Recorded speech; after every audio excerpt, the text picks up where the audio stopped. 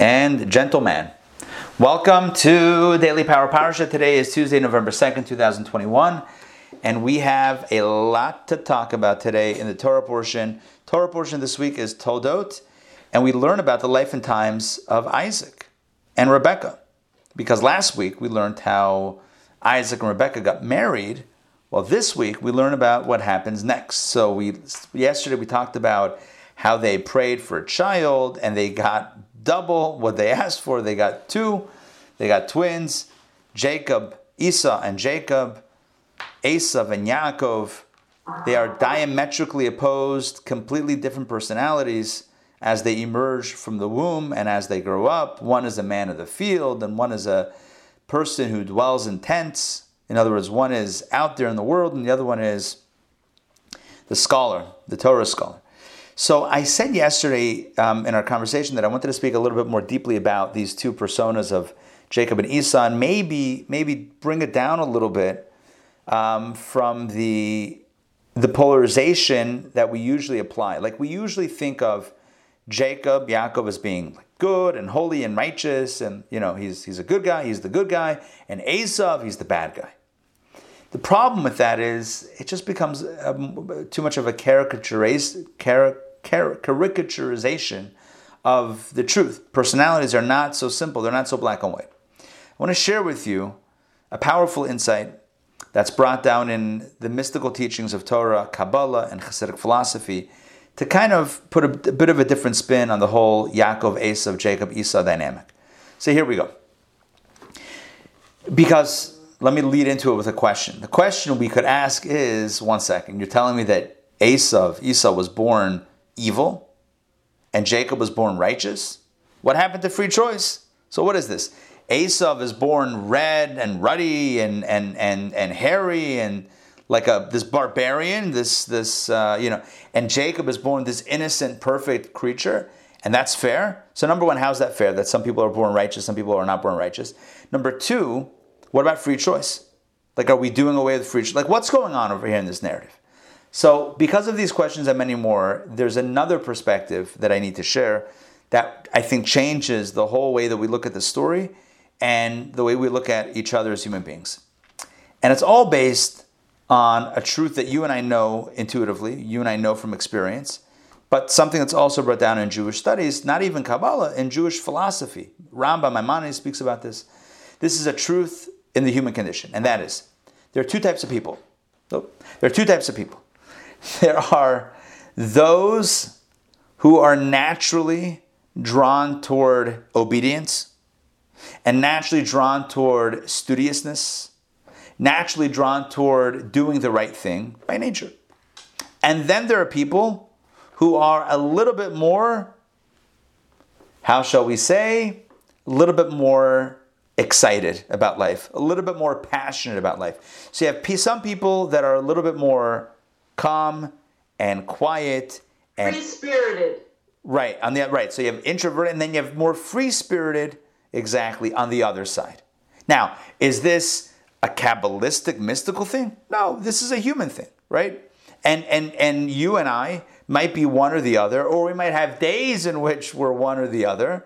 We might have family members, close relatives who are one or the other. We might have siblings where we're one way and they're the other way. And the point is that no one of these two is good or bad. It's just different personalities. In other words, some people are just given the characteristic, the inner character of being a little bit more calm, a little bit more quiet, a little bit more withdrawn, a little bit more introverted, a little bit more rule following, a little bit, just the way it is by nature. And some people are a little bit more rambunctious, a little bit more free-spirited, a little bit more, out there and risk takers. So you have some people that feel a little uncomfortable to speed on the highway, and some people who their sense of adventure drives them to wing glide. Wing glide, is that a thing? Wing glide? Where you put on the wingsuit? Hang glide with wings? You wing glide? Yeah. With those Red Bull wingsuits. and they fly between two like little cliff mountain situations, and they have to turn sideways to fit through, and sometimes they hit the rocks and don't make it, but sometimes they make it through. Most of the time, hopefully they make it through. Like, then some people live for that, and a life behind the desk just would not work. Just incompatible with who they are. Is one better than the other? No. Is one more virtuous than the other? No. Is one more good than the other? No. Different personalities. In fact, we could argue that the one who's more free spirit, the one who's more adventurous, the one who's more out there, who's more, just grabbing life by the horns and running with it, that person could have a bigger impact on the world. Now, it could also be within our inner character. Let's slice it a little bit differently. Some people are less passionate, have less internal challenges, let's say. And some people are more passionate and are confronted with more challenges. It doesn't necessarily always fall in the same way, the way that I mentioned it a moment ago, but sometimes it does. Does that mean that one is holier than the other? No. Two different personalities. Here's the thing, and this is what's taught in Kabbalah and Hasidic philosophy.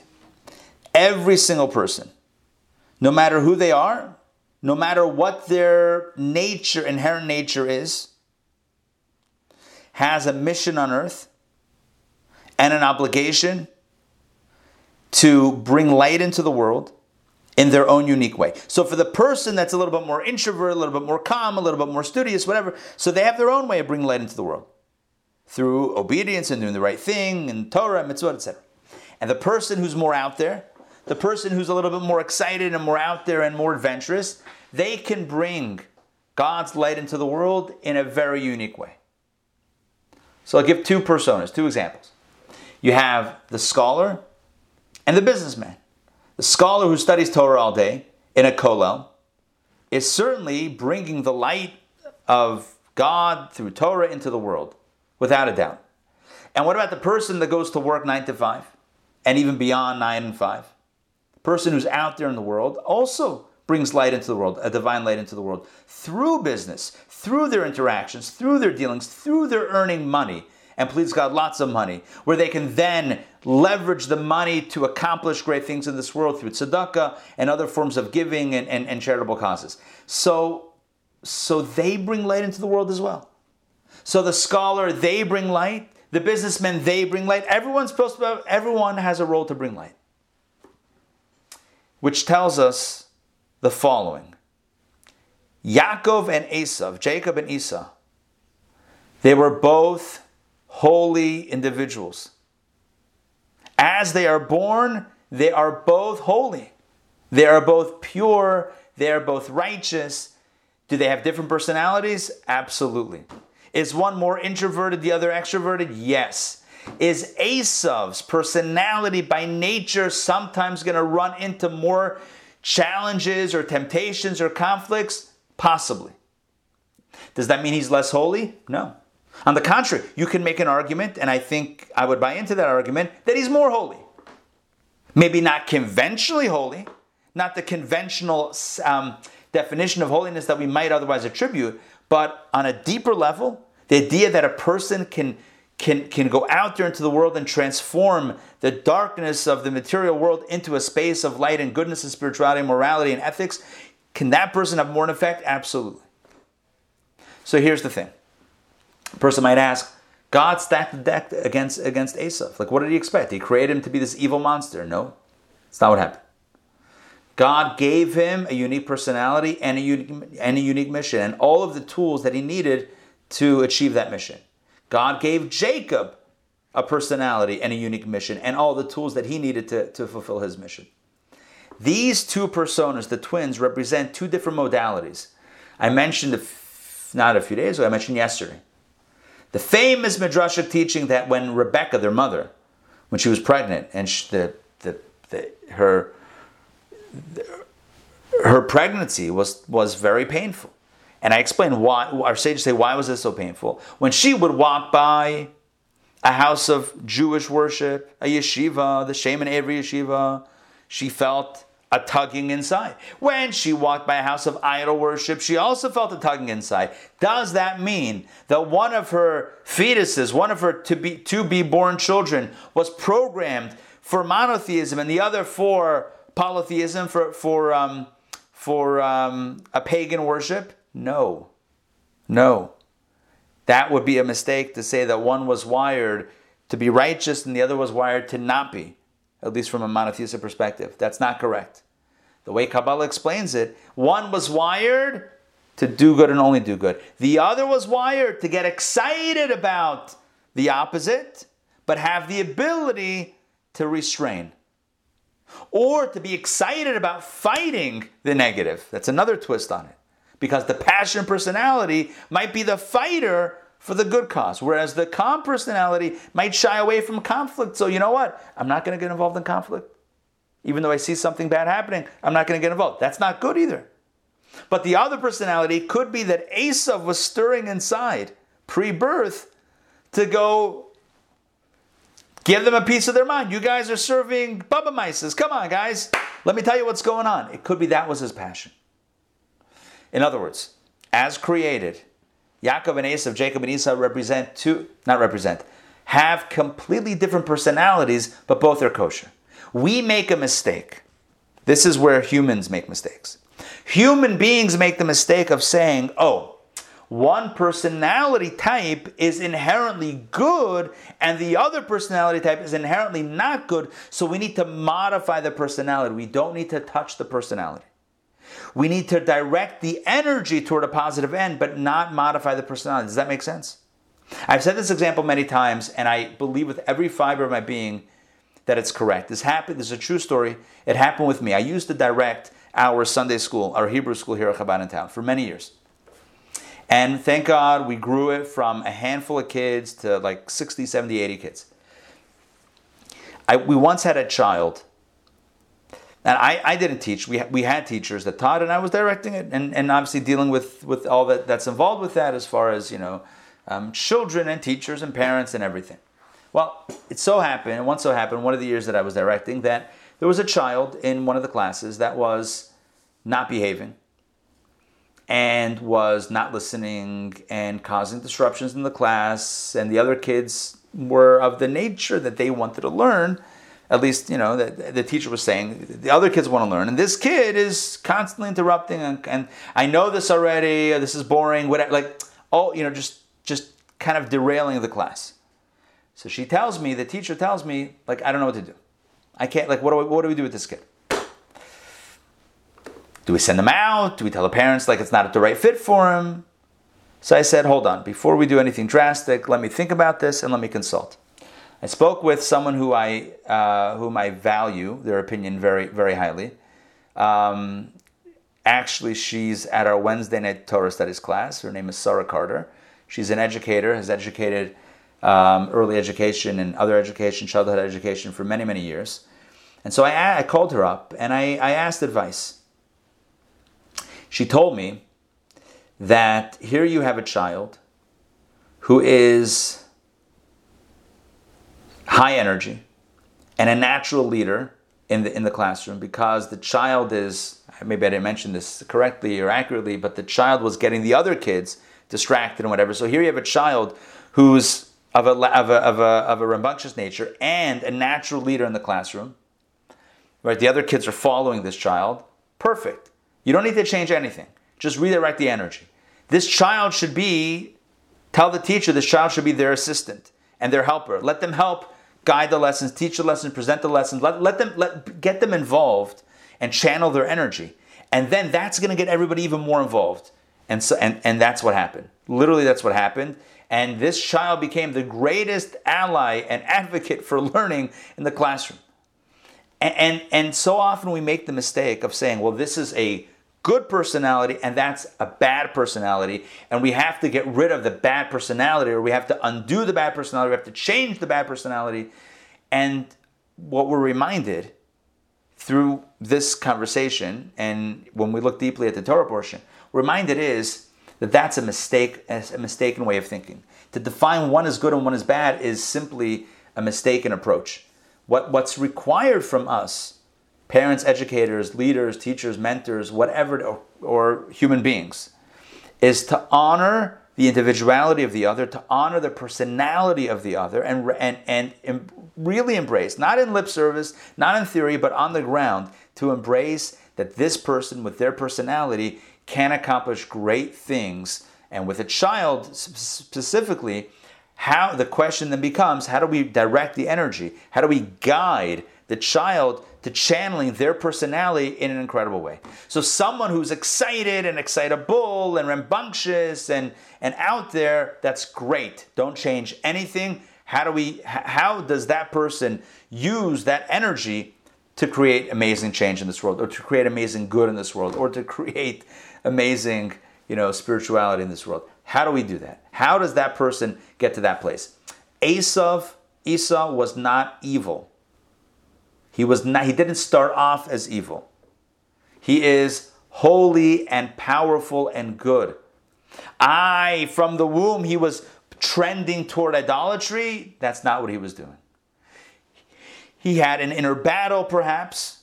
Maybe he had a desire to conquer something. The passion is good. We just have to redirect the passion in a healthy way. Rabbi? Yeah. So on the other hand, the very studious academic person, and let's say this person, he brings light into the world. Let's say he's not of the Abraham or Chabad model, meaning he's just focused on his own individual study. Right. So the light that he brings into the world, does it go beyond him? That's the question, right? Does it go beyond him? He needs a kick in the pants, right? He needs the other persona to rile him up a little bit, to be like, let's go. Get out of the tent. Jacob, let's go. Bounce out of the tent. Right, there's a limitation to the Jacob persona, exactly. We think the Jacob persona is so holy and beautiful and spiritual, sure, but it's a little bit insular. He's a man of the tent. It's like, it's great that it's spirituality in the tent, but what about the world, right? So the point is that Jacob and Esau, or Esau and Jacob, they're both initially holy and pure. And we have to look at each other this way as well. We have to look at each other as holy and pure. Now, when Esau grows up, does he make bad choices? Yes. Does he miss opportunities? Yes. Does he channel his energy in negative ways? Yes. Is there accountability? Yes. But it doesn't mean that he had no potential from the beginning. It doesn't mean that he still can't correct it. Whether he will or not is his own free choice. But there's potential and power there. And that's the message that I was alluding to yesterday that I wanted to share. The idea that Yaakov and Esau, Jacob and Esau, or Esau and Jacob, as initially conceived, I mean that literally and metaphorically, as initially, oriented, are both holy.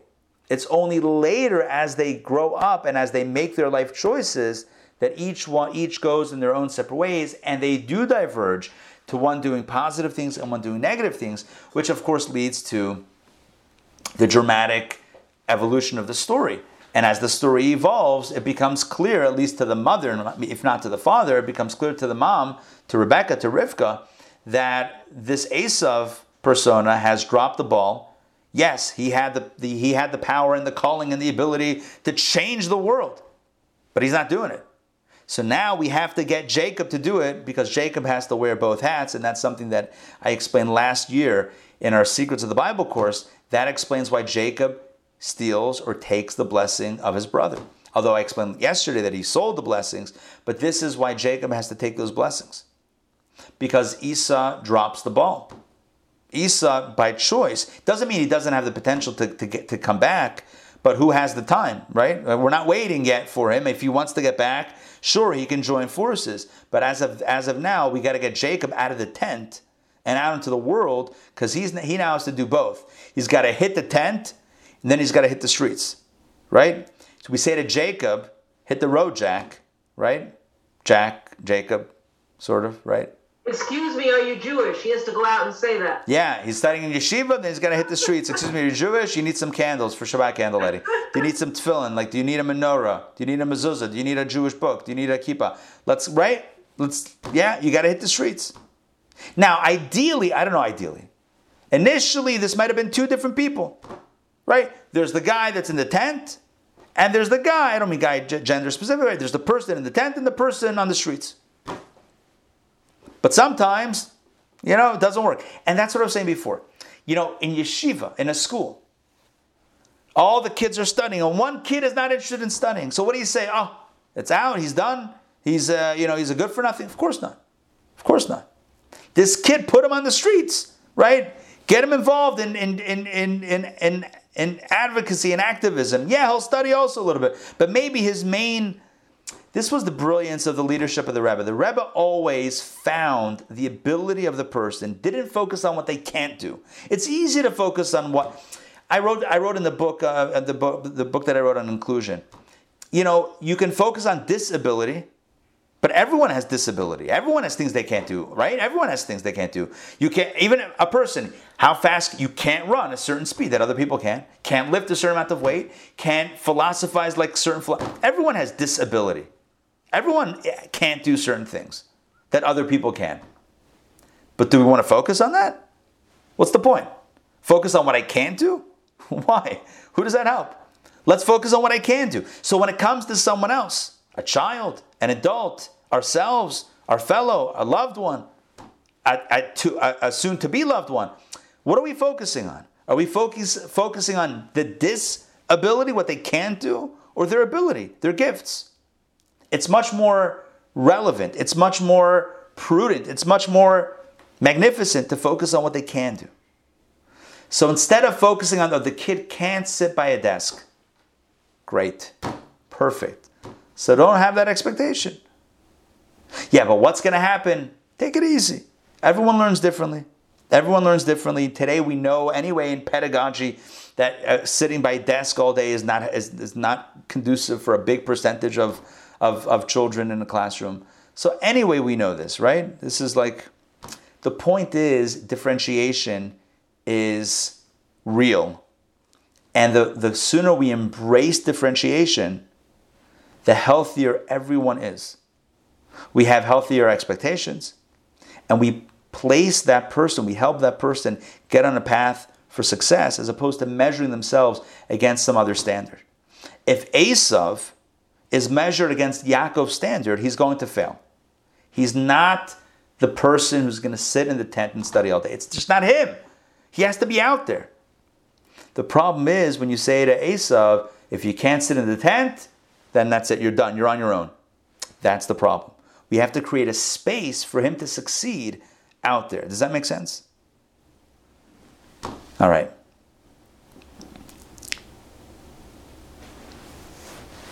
But unfortunately, I agree with you, but that's contrary to what's going on today. Everyone has to be equal in classrooms. No one should shine, It's in your example. Why does he have the extra privilege of being with the teacher? Right, and I think so. I do think I will say about this. I'm not in that field directly, and 24/7 in early education or childhood education. I would have to consult with my wife on this, but my understanding is more and more the education philosophies are coming around to this and are already understanding this, that children are different, they're learning differently. Differentiated learning is the big buzzword. It's all about learning. It's about facilitating learning and the way that the student can be successful. It's understanding that not everyone sits behind the desk, not everyone. Frontal teaching is not effective for all the kids in the classroom.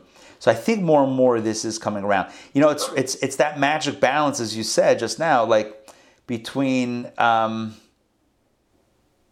it's about honoring distinction equally, but not equally. It's like everyone is equally honored, but in a different way, if that makes sense. Like everyone has their own way of doing it, and no one has to be like the other. But it's also not just in the young classroom. It's even as adults, like in a business, one person is contributing more, information verbally. Meanwhile, Right. there might be one person, that has something written down very elaborate. Right. People think differently. I once shared this. Leah told me it was a book that she was reading, and I feel like it happened with Disney or DreamWorks or Pixar, one of the film branches related to Disney, maybe, I think, where they would always have meetings in the conference room. The team had a meeting, and the way the meeting worked is that the head of the team sat in one place, and then the lieutenants, if you will, sat close by, and then kind of fanned out. The lower downs kind of were sitting at the furthest away from the leader, so to speak, leader. Well, one day the conference room was not available, so they had to do a makeshift meeting in another room. They had to scramble last minute, and the seating, everyone just kind of sat wherever it was. It didn't assume the hierarchical, and that meeting was the best meeting they ever had. Ideas came from, and they realized that when you create this structure of those that are important and have something to say and those that are just listening, then you miss out on so much of the conversation. And I know it's not exactly what you said, but it evoked what you said, and that is that everyone has something to say, maybe in a different way. So yes, power structure is important to understand the limitations of that. So we want to take down the power structures, but still maintain the individuality. So it's not about artificial distinction, it's about organic distinction, respecting organic distinction as opposed to imposing artificial distinction. So the artificial distinction of, well, you're more important, so you have an opinion, you're less important, you have no opinion, that's not good, that's not holy, that's not kosher, that's not okay. But the natural distinction of a person thinking one way and acting one way, everyone having their own way of thinking and behaving and managing their ideas, that's a healthy thing to respect and to acknowledge. Anyway, all right, I don't want to belabor the point. Yes, Joy. Also, valuing a person's contribution. Yes. I mean, it's one of the worst things in our society is lawyers and doctors that they're great, they contribute and all that stuff. Teachers that teach our children, they have next to no value. Right. Ditch diggers. What would we be without ditches? Right. Probably in a higher place. I'm joking. Yeah, you're right. No, I'm with you. Yes, I agree with you. We as a society have these judgments, even if we want to think of ourselves as like very, but it's almost embedded in the in societal structure, and it's very important to recognize. There's something that Kabbalah and Hasidic philosophy emphasize again, and other parts of Torah emphasize again and again and again. It's like the body, right? So yeah, the head may be at the top, and the head has its role, but the head can't go anywhere without the feet, right? I mean, it's just not going to, and it can't do anything without the hands. It can have all the ideas in the world, but it can't get it done. So who's really greater, right? Or the point is that everyone needs each other and everyone has their role. So the most important thing to remember when and that's why I felt it's very important to introduce it today, when reading the story about Jacob and Esau, Yaakov and Esau, so we might think, oh, good guy, bad guy. It's a little bit more subtle and more nuanced than that. Yeah, Jacob chose to follow his path and whatever, but his natural path was a little bit easier. Esau got distracted, but both have incredible potential and both need to be harnessed and respected in their own way. And I'm not blaming the parents, but just saying, like, when parents or educators or friends or society says, oh, you're like that, and attributes that less value, that is a very harsh blow to that individual, and it makes it harder for them to see within themselves the ability to achieve their potential. Does that make sense? We don't want to make it harder for someone. We want to honor the other and acknowledge their unique gift. Okay, all of that is a long introduction, but let's jump back inside now. We are up to reading number 3. The story is going to unfold. Okay, here we go.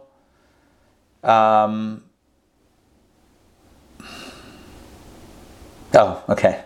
All right. Quick second part of the intro, but very quick. So we read about Jacob and Esau and their birth and how they grew up and how the lentils were, etc. Then the story circled back to Isaac, to the dad. So what was he doing all this time? What did Isaac do? So Isaac, there was a famine, so he went to the Philistine-controlled area. He went to Avimelech. He wasn't allowed to leave Israel because he was holy. He had to stay in Israel, but he went to the Philistines to ask for some food. And okay, so he goes there and he says, my sister, it's really his wife. And the king saw them acting like husband and wife and said, what are you doing? Okay, so Avimelech the king I'm just recapping what we did at the end of yesterday. Avimelech said, no one should touch, no one should mess with Yitzchak and Rivka, and thus they lived there and things were okay. Now, let's pick the story up. Genesis chapter 26. And the man became great. Who's the man? Isaac, Yitzchak. The man, Isaac, became great, and he grew constantly greater until he had grown very great, which, by the way, is a lesson in life. Even after you become great, you have to grow to consistently or constantly become even greater. And that's a message for us as far as growth. Growth is unending. If we grow and then stop growing because we think we've achieved, then we're already backsliding, because life, the sign of life is growth. If we're not growing, then we are receding. We're going backwards. Maybe you could say life is like an escalator going down, right? If you stand in the same spot, you're just going down. You got to constantly go against that gravitational pull, schlepping us downward. So Isaac represents this. He becomes great, but he grew constantly greater. Let's continue. And he had possessions of sheep, possessions of cattle, and much production, and the Philistines envied him. Remember, he lived amongst the Philistines. The king had told his people, don't touch this guy and his wife, don't mess with them. They're allowed here, they're good.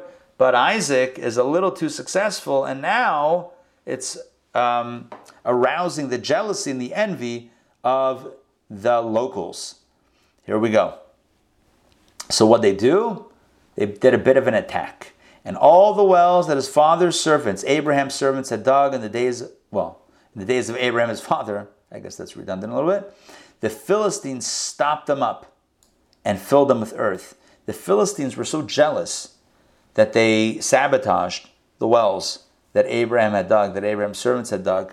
They stopped them up with earth. They basically poured dirt into it, no more water. And Avimelech said to Isaac, go away from us, for you have become much stronger than we.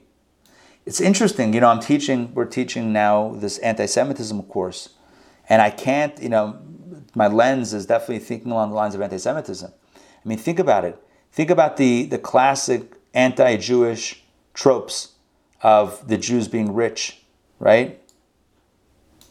Yeah, right there. And the idea of expulsion. Yeah. Maybe a little fear-mongering. You become much stronger than us. We're afraid of you. So, what are you going to do to us now? So, we see subtle hints of this classic thing that has been around, since the Jewish people began, of this envy, this distrust, this idea of expulsion. All right. I hope that makes sense. 17. And Isaac went away from there, and he encamped in the valley of Gerar and dwelt there. So he left the city, or left the main area, and went to the valley of Gerar. Okay? And Isaac again dug the wells of water, which they had dug in the days of his father Abraham, and the Philistines had stopped them up after Abraham's death. So Isaac redug all those wells. So Isaac is sent away from the people, the Philistines. And he redigs the wells that his father had dug, that had been filled up. And what he named them? He gave them names like the names that his father had given them. In other words, he named them he named the wells the same names as his father. And Isaac's servants dug in the valley. This is a new well. So he redug all the old wells, and then they dug some new wells. So they dug in the valley, they found there a well of living waters. That's good. In the valley where they moved to, right? And the shepherds of Gerar, the locals, because there were still locals around, the shepherds of Gerar quarreled with Isaac's shepherds, saying, the water is ours. The water is ours. You guys came here, you're digging wells, and you're taking the water? It's ours. So he named the well Esek. Esek means contention, contentiousness. Why? Because they had contended with him. That was a well of strife, a well of contention. So they dug another well, and they quarreled about it also. The locals said, no, you're digging up our vicinity. It's our water. So what did he name it? So Isaac named it Sitna. Sitna means animosity, quarreling. And he moved away from there. So he moved. So the first time he dug and dug again. Now he moved. Moved away from where these shepherds were. And he dug another well. And they did not quarrel over it. I guess he moved far enough away where they didn't have a claim on that land, on that water. So he named this third well Rehovot. And he said, Rehovot means broad and wide. He said, for now the Lord has made room for us. Rehovot means broad, wide, room, a lot of space. God has now made space for us, room for us, and we will be fruitful in the land. We finally found our space, and no one is bothering us. So this is the evolution, if you will, of the journeys or the travels of Isaac. Isaac begins near Avimelech the king. The locals are jealous. He's successful, so he moves away to the valley. He digs wells. The locals contend with him, so he moves further away. And now he lives in peace. What's the moral of the story? Not every battle has to be fought. Sometimes you just have to walk away, right? Sometimes you just walk away, give some space, and continue to move on. Not every battle has to be fought tooth and nail. Okay. Questions or comments on this reading? This concludes reading number 3. Are we doing another one today? That's a good question. Let's think about this. So tomorrow is what? Tomorrow is Wednesday. So the question, let's do 4. I think that's a good idea. Because on Wednesday, we can do 5 and 6. And then on Friday, because there's no Thursday, we'll do 7 and after. Good. Okay, let's do 4th. Okay. 4. Reading number 4. So Isaac, it's a short reading. Perfect. The continuation of the Isaac story. So and Isaac went up from there to Beersheba. That's back to, that's out of the Philistine property, I think. Yeah, that's much further away from the Philistines. He went to Beersheba, and the Lord appeared to him on that night and said, I am the God of Abraham, your father. Fear not, for I am with you, and I will bless you and multiply your seed for the sake of Abraham, my servant. So God appears to him and says, no need to fear. No need to fear. I am with you. Which, by the way, tells us that meditating on the fact that God is with us is the antidote to fear. Right? Why not fear? Because I am with you. Knowing that God is with us neutralizes fear. And he says, I will bless you and multiply your seed for the sake of Abraham, my servant. Okay. And Isaac built an altar there in Beersheba where God appeared to him, and he called in the name of the Lord. And he pitched his tent there. And Isaac's servants dug a well there. That seems to be the theme. Well digging. Wherever Isaac goes, they're digging wells. Sometimes they work out. Sometimes it's controversy. Whatever. Either way, they're digging wells. That's the thing.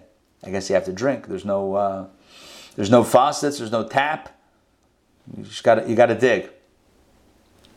So now Avimelech comes after him. In a good way, but he chases after him. Avimelech went to him from Gerar. Gerar was the main city. That's where Isaac was initially, when he went down to the Philistine area. Then he went to the valley of Gerar, which is outside. And then he went out to Beersheba, but Avimelech now makes the travel from Gerar to Beersheba.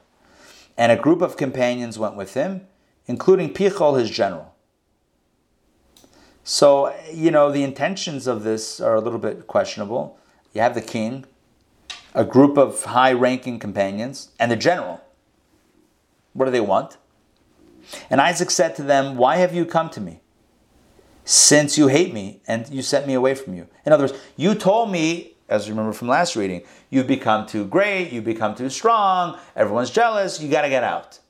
You sent me away, and then when I went away, the shepherds argue with me. So I went further away, and now I'm in Beersheba, so I thought we're done with each other. Why are you here? Why have you come to me if you hate me and you sent me away? What's going on? I'm getting mixed messages, Avimelech. Do you want to have a conversation or you don't want to have a conversation? So they said the following. They said, we have seen that the Lord was with you. So he said, let there now be an oath between us, between ourselves and you, and let us form a covenant with you. So they said, look, God is with you. It's clear that God is with you. You're successful. Remember I said yesterday that he planted in a bad year, in a bad land, and it grew 100 times more than it should have. Mea sha'arim. He was wildly successful. And then everywhere he went, he was able to dig wells, and even if it was controversial, but nonetheless, he was clearly a blessed person. And very wealthy with cattle, as we read before in the previous reading 3. So Avimelech says, we want to make an oath. We want to make a covenant with you. And what's the oath? What's the covenant? It's if you do not harm us, as we have not touched you, and as we have done with you only good, and we sent you away in peace, so do you now, blessed of the Lord. Basically, they said like this. That's the language. I wish it was translated in a more readable way, but it's sticking with the original Hebrew, which is written in a bit of a, at least for the English reader, a little bit backwards. But I'll try to reframe the sentence. They basically said to him, what's the covenant? What's the deal? What's the agreement? What's the oath? Look, we haven't harmed you. We didn't touch you. We didn't touch your wife. We didn't harm you financially. We let you be. At some point in time, we said it's healthier if you move elsewhere. That's true. But we didn't hurt you in any way. We've done only good. We gave you parts of the land. We allowed you to be, whatever. So now you promise to only be nice to us. We've been nice to you. You be nice to us. Let's be nice to each other. So that's the covenant. That's the deal. And we'll see tomorrow that that's the deal that becomes the covenant, the bris, the covenant with Avimelech. Okay, so that takes us to the end of this reading. Again, a fairly short reading. Let's see if there's any Rashis that might be interesting. Rabbi, I was just looking at Chabad.org, and I came upon an art about the meaning of the wells, the deeper meaning, and I found an article. Was reading the whole article. I thought it was so great that I guess who the author was. Dina Schusterman. So nice. I put the link in there. Oh, nice. It's in the chat? Oh, beautiful. Yeah. Thank you for sharing. Why did Isaac dig so many wells? Perfect. Let's pull up. Can you guys see that screen that I just pulled up? Yeah. Okay, great. Why the wells? Dig deep inside of yourself. There is fresh, restorative water deep within our beings. Yes. When we dig deeply, we find new strength, new purpose, and new reality. Well digging tells us that the surface is not the only reality. There's more than meets the eye. There's more of you and more of your fellow beings. There's water below, and water is essential, part of the essential qualities you need to get through your life. Isaac did not do all the digging alone. Perhaps you need help finding your well too. Torah and mitzvot are also compared to living restorative waters. Sometimes digging deep means finding your own personal path, your own personal depth, and finding a new depth in your path as a Jew. Beautiful, beautiful. So that's really a great theme to end on. The theme of wells. And again, if anybody wants, Donna shared this link in the chat, and you can find it. Chabad.org, guest columnist Dina Schusterman, why did Isaac dig so many wells? Which really it's a great question and a great topic, because as we saw today, we don't know much about Isaac. We know what happens to him. His father brings him as an offering. His wife is found for him. His children are born to him. There's a lot he prayed. We have very little of what he does. What he does primarily is dig wells. And there's a powerful lesson. As Dina writes, the powerful lesson is the idea of digging deeper and recognizing that the surface that we see is not the only true reality. It's not the true reality at all. You look at another person, and that's what we were doing before, hopefully with the conversation about Esav and Yaakov. You look at an Esav and you say, this guy's trouble. You got to get him out. That's when you don't dig. That's when you look at the surface. When you dig a little bit deeper, you realize, one second, Esav has incredible potential. This kid, potential. This person, potential. You could look at the surface and look at all the things that are wrong. Look at all the things that are not going to work. You look a little bit deeper, you realize, so the process of well digging is to identify. To be a well digger, one second. Let's start from the beginning. To be a well digger means that when you look out at the landscape, you can imagine that there's water beneath. You have to have the vision of potential. If you think that what you see is what you get, then you're never even going to start digging. So the step one is the vision of, oh, there's something deeper here, or something beneath the surface. Step one. Step two then is digging. Step three is reaching. Step four is bringing it out into the open. Step five is enjoying the life-quenching waters that you find. This is true for us personally, as it says in the article there. It's true for us individually and for how we perceive others. When we look at others, do we see only the surface? Do we look deeper?